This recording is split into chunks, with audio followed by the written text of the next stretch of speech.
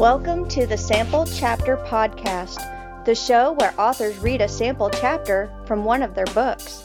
Here's your host, Jason A. Meiske.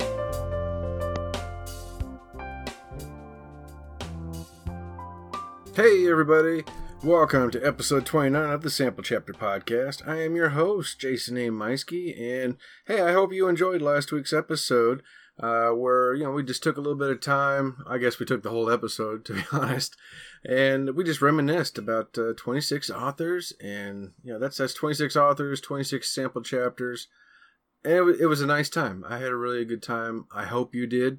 Looking at the numbers, it seems like people enjoyed going back and getting a little sample of it. And I hope you went back and got to listen to maybe some authors that you didn't hear before. But now we're on the road to another big collection of authors. We have another round of authors. I got several of them recorded, including today's guest. But first, gotta say thank you to Podcast Garden. They are our host site for this show and many, many others like us. If you are looking for other shows, you can check them out at podcastgarden.com and find other podcasts with a variety of subjects. I mean, just all kinds of stuff. If you're looking for it, they got it. Also, if you're interested in starting your own podcast, you don't want to go any further than podcastgarden.com. You can start it off for that first month for free. Check it out, podcastgarden.com. Hey, I also want to thank U-Store-All. They are the premier location in the Warrensburg area for self-storage. Whether it's conventional or climate control, the entire facility is fenced in, gated access, and more than 40 cameras recording 24 hours a day. It is a clean and safe location. Look no further than U-Store-All of Warrensburg, Missouri. That is the letter U, S-T-O-R-A-L-L. And check them out online at ustoreall.net. So in this upcoming episode, my guest, his name is Daniel L. Naden. And he writes a lot of horror and suspense. And we get a minute where we talk about the importance of reviews. Now, I've talked about it a lot on the show. And I thought it was great that he took a moment to talk about reviews. And he said something really important, and it's that as a writer, he's not worried about what kind of a review it is. He just wants to hear about it. And that's true, I think, for most authors. We've got thick skin. We want to know what you really think. So if you like the story, great. Absolutely, that's fantastic. But if you didn't like it, if there was something about the story you didn't like, still leave a review. A lot of authors will still read that. We learn from that. Reviews are so important. So, and that goes, for goes for podcasts too.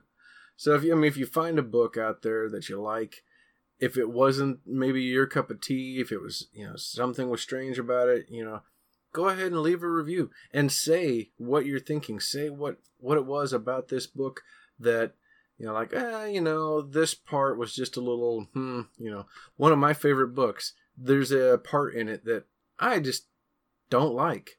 I really don't like. There's a part in it that just takes me out, and it doesn't matter whether I'm listening to the audiobook or reading it myself, either version. Actually, two of my favorite books have a part in there that just takes me out of the experience. And, I said so in my reviews.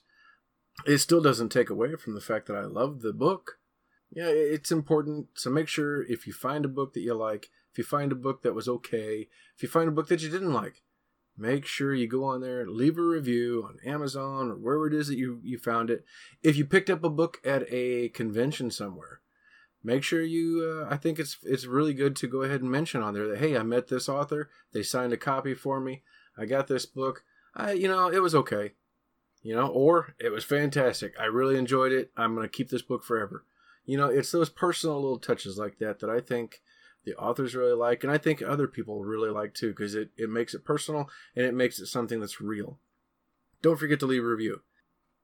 Before we get over to our interview this week, I have a very special message coming to you about an upcoming event in Kansas City. You don't want to miss this.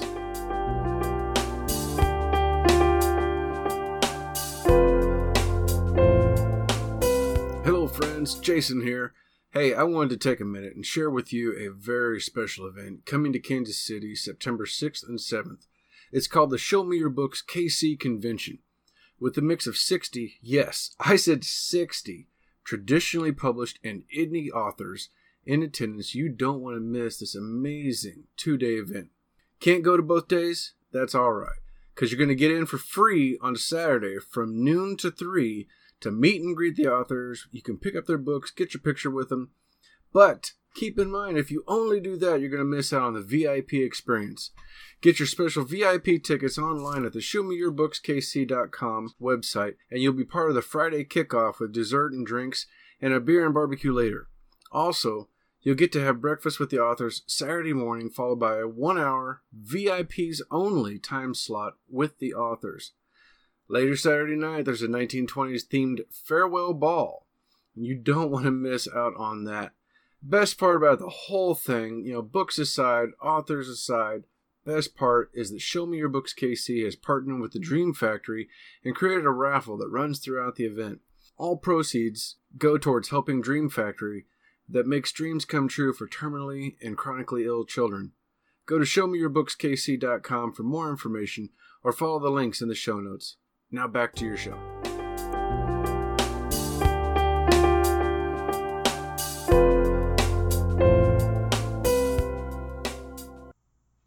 Welcome everybody to another episode of the Sample Chapter Podcast. Today I have the great pleasure of sitting down with Daniel L. Naden. Did I say your name right? Is it Naden? Yeah. Okay. Yes, it is. Daniel. It's one of those tricky names that you look at it and you think, that's not going to sound, it's not Naden, it's got to be something else.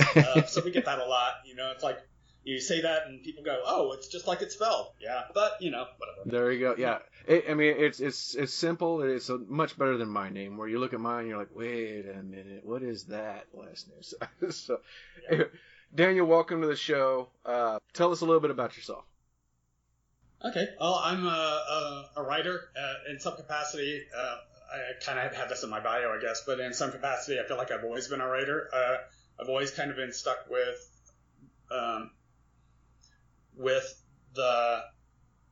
kind of getting hit with a curious what if that my brain then says, okay, this is an interesting fact. What would happen to make this little fact actually be true? And I realized even from when I was very little that that's kind of how my brain works. Is it just sees an idea and then sees how a story would spill out from it, and the chain of events or how a world would revolve around it or evolve around it to make it true and interesting. So even from when I was really little, I would get ideas like that, and as I grew up, I kind of realized that I had a tendency to actually want to write these down. Was blessed with a gift for using words and using written words, maybe not so much spoken word, but using written words and kind of being able to hear how they sound right to me. So I guess it's a good combination with that other gift. Great, yeah. And you kind of like jumped right into it was a nice leadway into my next question about finding that inspiration. You're just kind of collecting your inspirations from everywhere, from life in general. Something can trigger something with you for the stories that you write. Yeah, and it sometimes it's more of a structured thing that I think, oh yeah, that'd be kind of an interesting story. It's similar to something else, some other story or movie or something that I've watched, or there's some aspect of it that's there. But quite often it's just a little thing that strikes me weird. As an example, I had one of my earliest stories is one. It almost ended up like poetry when I wrote it out. It's a story called Footsteps.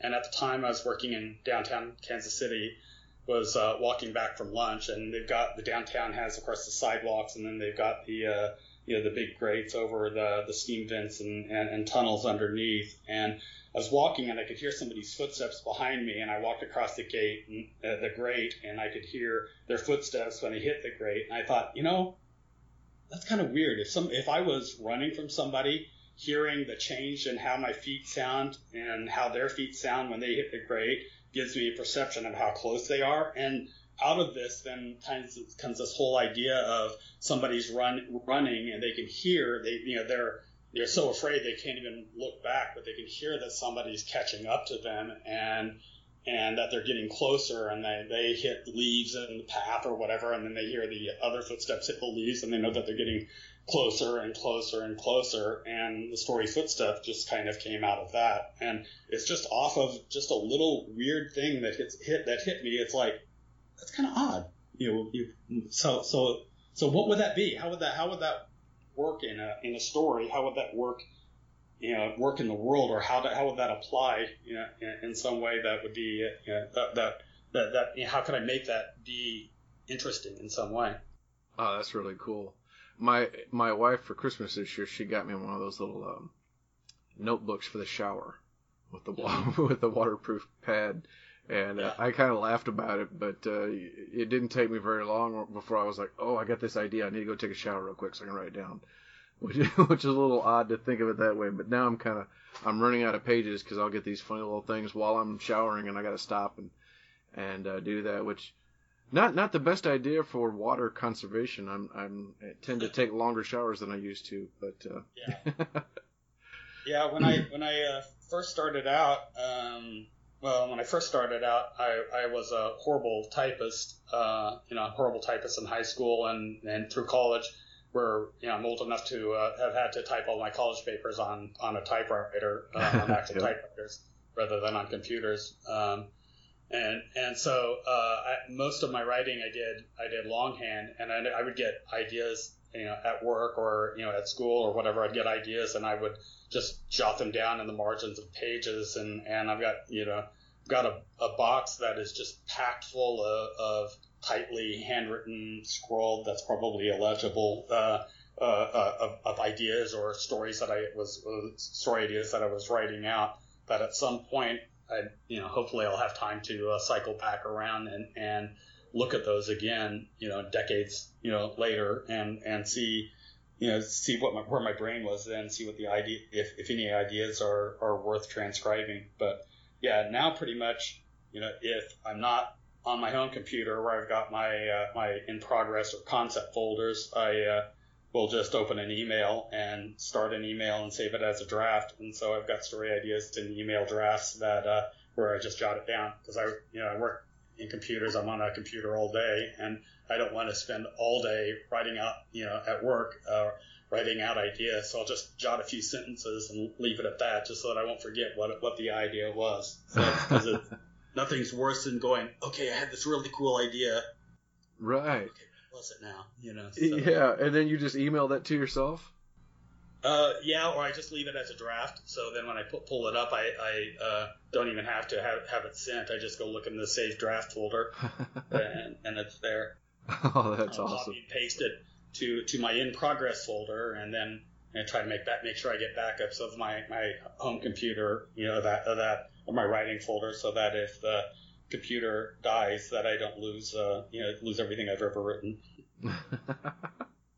Oh, that's awesome. I'll have to keep that in mind. That's a fantastic idea. So, and we were talking before the show about speaking of like working and being really busy. I mean, you're a very busy guy yourself, and how do you make the time to write? Is it just kind of fitting it in the cracks during the day, or do you have writing time at night? It's mainly just trying to fit it into the cracks.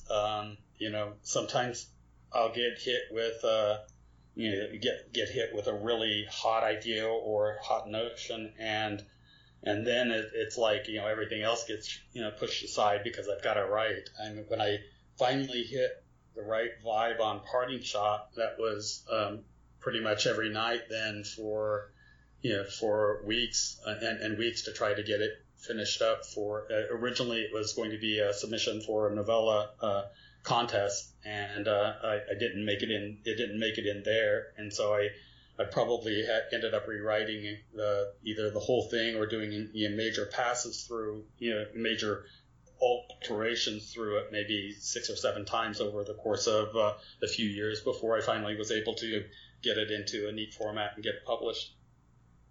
So it's just kind of a matter of whenever I find the time and making sure that I match up when I feel motivated, and feel strongly that I'm ready to write, making sure I get that matched up with, having my computer open and my word processor open and ready to start writing on whatever it is that I'm writing on.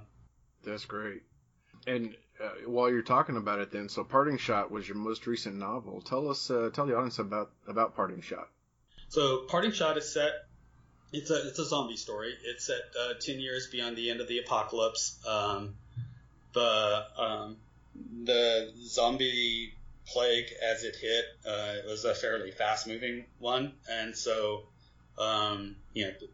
people turned pretty quickly, but the people who weren't exposed were able to stay away. So there were large pockets of people that survived, but over time, because it still was a fast-moving plague, over time, those pockets would fall apart, and everywhere people would gather, more pockets would fall apart. So society and the world just kind of collapsed. And it's all, Parting Shot is told from the perspective of Brian, who is a guy who survived most of those 10 years pretty much just on his own as a loner, who tried in with various groups to various amounts of luck, but pretty much decided that he needed to be on his own. And instead he, about the time that he realized that, he falls in with another group of people, and they kind of find a new way, maybe not a new way, but start to find a little bit of hope and ways of surviving, making surviving more than just living day after day, of actually, living for the future, and whatever that future might be. That sounds really interesting. I like that. And what and what are you working on now? I'm working on a story called Allure. It's going to be a full-length novel, whereas Parting Shot's more of novella length. Allure is it's covering the main character who is discovered. It's something that happened to him where if he comes into physical contact with somebody, if he touches you, then his body immediately starts putting out pheromones to draw anybody else nearby, like strong pheromones to draw them towards him. But anybody he touches, they get a nasty plague and will die very quickly. And so people are drawn to him, and he's killing them as well. And it's kind of we find out later on in the story that these are chemicals that are being used to breed warriors of different types of skills, the layers of warriors. But at this point in my writing, I haven't really fleshed that out too deeply, I guess. But the character is on his own and is trying to he's on the run because every time he has it, just even if it's just a minor touch, then he creates kind of a panic around himself, and he has to get away as quickly as possible, because the more people who pick up the pheromones that are in the air from him, the more the more people who will touch him and die, and it just kind of makes it worse and worse as it goes. So he's on the run and is being sought after not only by the police, but also by people from this corporation that have created these pheromones that these drugs that turned him into what he is, because they're trying to get him back under control. They didn't realize that he was infected with them. Oh wow, that sounds fascinating. Is this going to be like part of a series? I hope so.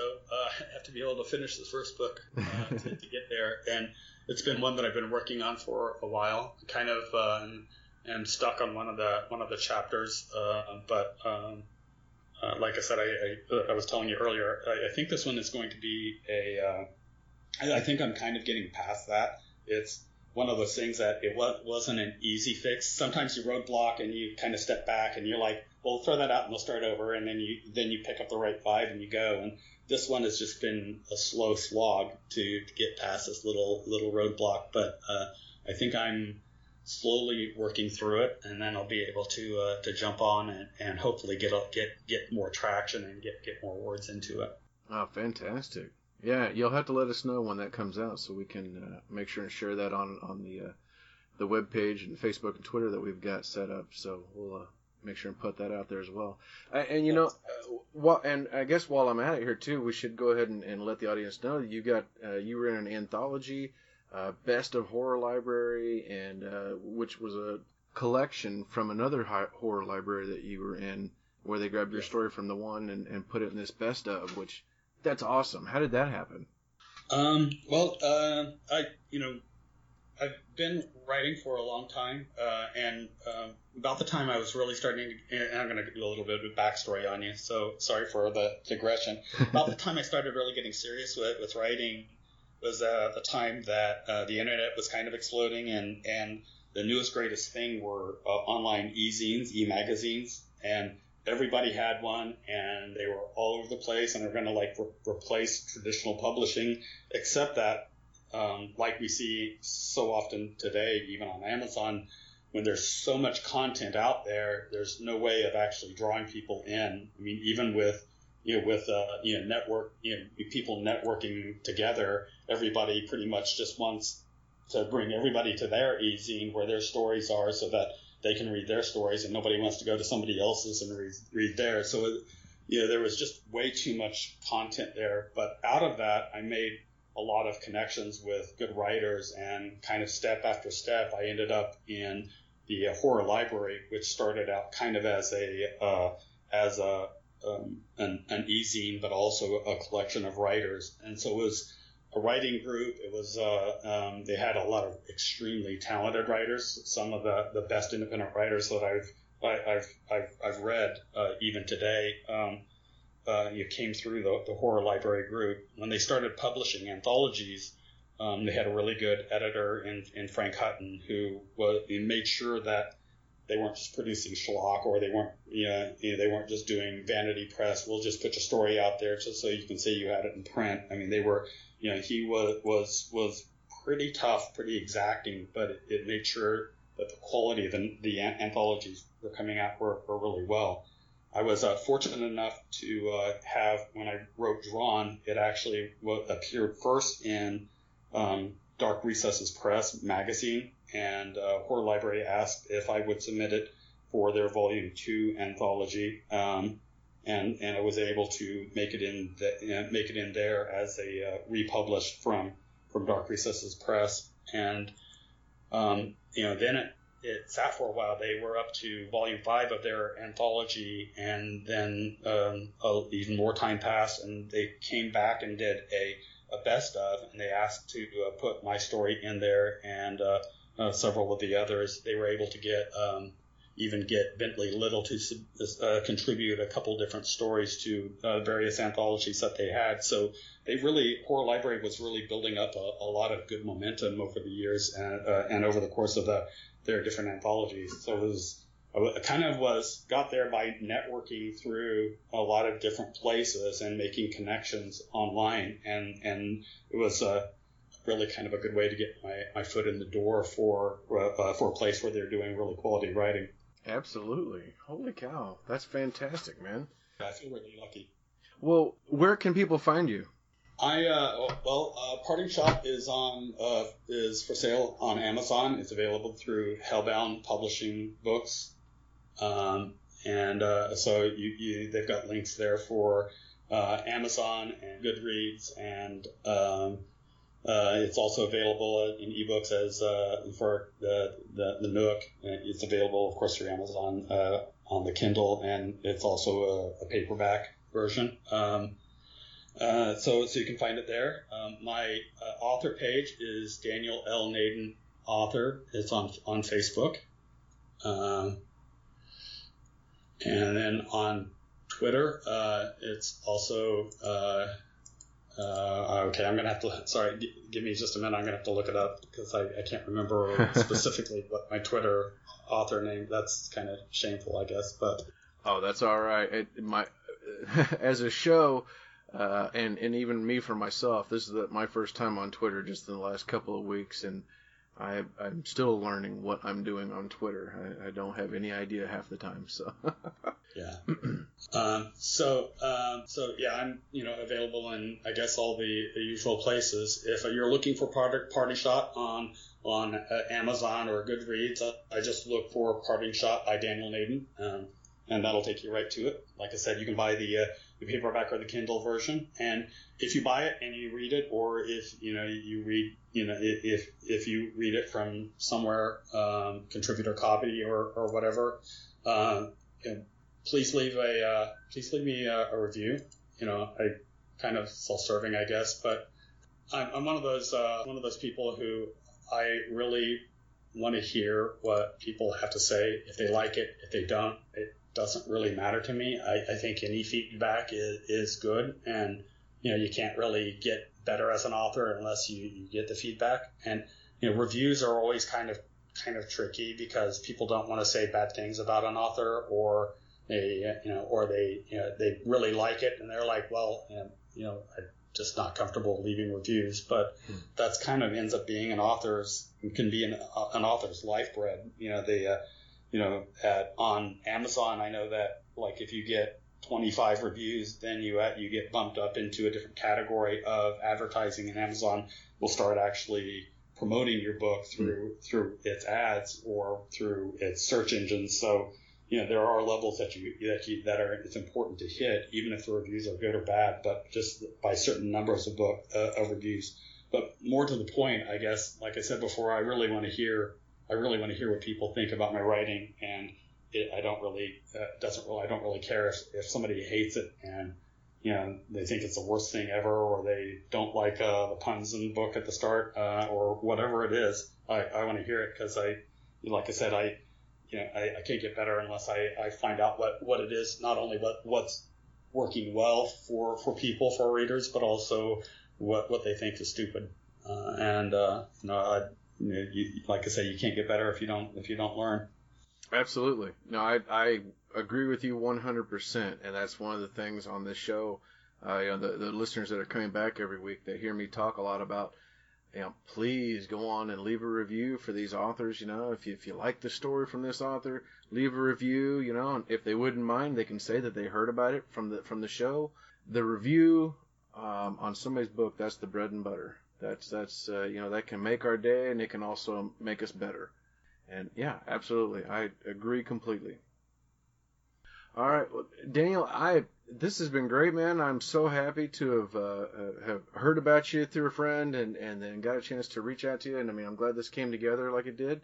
I look forward to keeping up with you, and hopefully, maybe I can get you back on here again one of these days, and we'll talk about. Oh yeah, remember back when you wrote Parting Shot? Yeah, that was. Well, I really appreciate appreciate you coming to find me and asking me to be on the show, because I'm really honored to be on here. You run a really good show here, and it's just really cool to be here. It's been really nice talking with you. Well, thank you so much, Danny. It's completely my pleasure, man. Hey, ladies and gentlemen, I'm going to hand the floor over to Daniel Naden with Parting Shot. Parting Shot, Chapter 1, The Yard. The shoe was on the other foot, but the foot had become detached and was currently holding the intense interest of the zombie near the shed. Another zombie, one with a rather significant overbite, had wormed his way through the abdominal wall and got himself a mouthful of intestines. The overbite, however, kept his teeth from cutting cleanly. Now he was hopelessly tangled in what could only be described as a gutsy web of shit. A different knot of zombies must have, in their living lives, heard the old leper jokes. Some were doing their deal-level best at trying a face-off in the corner. Another unfortunate undead dude who lost his poker face was about ready to throw in his hand. His heart was definitely in the game, but he simply could not keep his head on the task at hand, or his hand at task.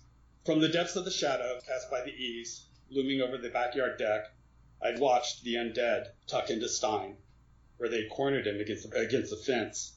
When the first of them pushed into the backyard, I tried to hold him back to keep him from breaking cover. He heard them rattling up against the fence latch, heard the creak of the hinge as they forced their way through the gate, saw them shamble around the corner of the house, and just about shit himself. They got close to us, and Stein lunged away from me. I caught a fistful of his collar, but he twisted and shrugged out of it, left me with nothing but the shirt off his back, literally, as he tore across the yard. I haven't the slightest idea in hell what he thought he was going to do. Maybe he figured he could bull through them at the gate and escape to the wide-open streets. But he knew, or should have known, that wide open doesn't exist anymore. There were just too many of these fuckers in the world. So I don't know what happened. Stein was scared and just panicked, I guess. Or maybe after all this time it finally got to him. The running, the fighting, the hiding, the slow starvation, the loss of friends, the horror of watching the world die, one mouthful at a time. He ran. At first it looked like he might get lucky and find a gap between the first group of 3 or 4 that were already in the yard, and whatever others might be following. His luck, however, wasn't luck at all. Stein rounded the corner and bounced off the chest of about 10 more, all bunched up together in a group. He turned with a squeak, like a terrified mouse, and ran right into the waiting arms of the first group. Poor soul, I whispered. You were just too high-strung. I figured folks who made them film Tombstone wouldn't mind me stealing one of Val Kilmer's famous Doc Holliday lines, especially since all the movie people were either dead or eating. Brian! Stein had called out to me, only that once, but never got to finish his train of thought. One of the taller zombies took out a chunk of his throat, ripping the voice box clean out of his neck. The rest pulled him to the ground. To my reckoning, I exhibited an extreme amount of self-control. I could have thought of the requisite lump-in-the-throat joke as the mob started working in earnest on Stein, but I knew I wouldn't be able to hold out on the bad jokes forever. Stein was going, gone, pretty much like everyone else. I felt nothing, but I knew the proprieties must be observed, even from a quiet man on a quiet earth, and so my running commentary, my coping mechanism took over, a twisted smile in the face of madness, laughing at the terrifying. The undead thronged to get their bid of what was possibly the next to last guy in this part of the country, perhaps even in the world. There was a shitload of them in the yard now. They formed a circle around the Stein-shaped buffet bar, with the ones in front kneeling, while the others were practically climbing over the backs to get some of the good stuff. It looked like a retarded rugby scrum. I half expected Stein's liver or stomach to go squirting out across the lawn, pounced upon by some undead bastard, only to have the scrum reform again on top of him. I almost laughed out loud at the imagery. Rugby with Stein's liver, soccer with his balls. I suppose they were going to bowl with his head, too. It was funny. One of the zombies stepped away from the pile with a handful of skin or muscle or something. Most of its abdomen was gone, and I could see its spinal column through the hole. It jammed the wad into its mouth and swallowed it whole, like a dog gulping raw hamburger.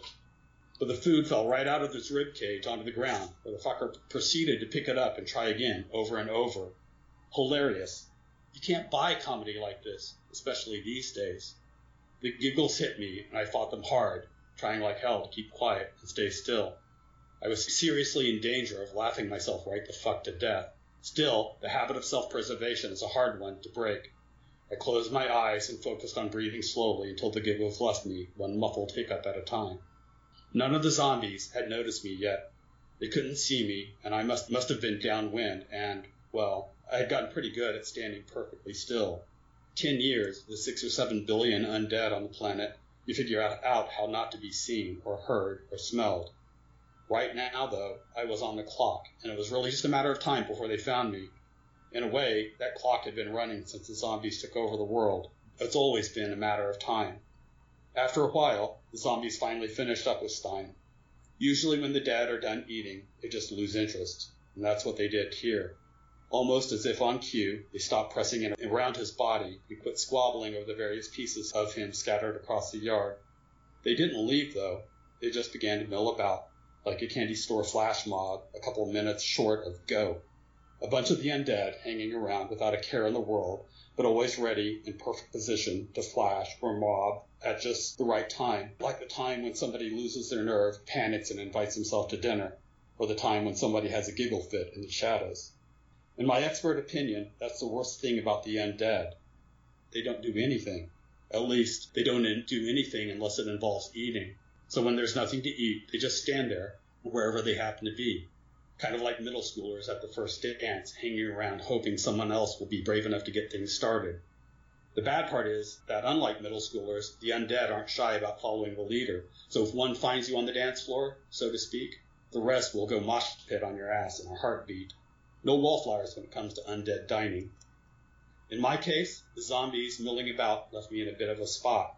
I was safe for the moment, a wallflower tucked into my friendly corner of nowhere, dark and unseen or unsmelled. Eventually, though, I'd have to move. I can stand still a long time, but not forever, and this backyard was short on exits. Just ask Stein, or at least what's left of him. The only gate in the entire perimeter of the 6-foot privacy fence was guarded by a healthy horde of zombies who were still picking Stein out of their teeth. Now they had an entire eternity of hanging out with me to keep them busy, waiting for me to start the dance, I guess. I was going to have to leave sometime. The question du jour was how. And that was Daniel L. Naden reading from his zombie novella, Parting Shot. I wasn't expecting that to have as much humor in there as what it had, but that was fantastic. Hey, make sure you follow Daniel on Amazon, on his Facebook and Twitter pages, and make sure to check out Parting Shot. It sounds amazing.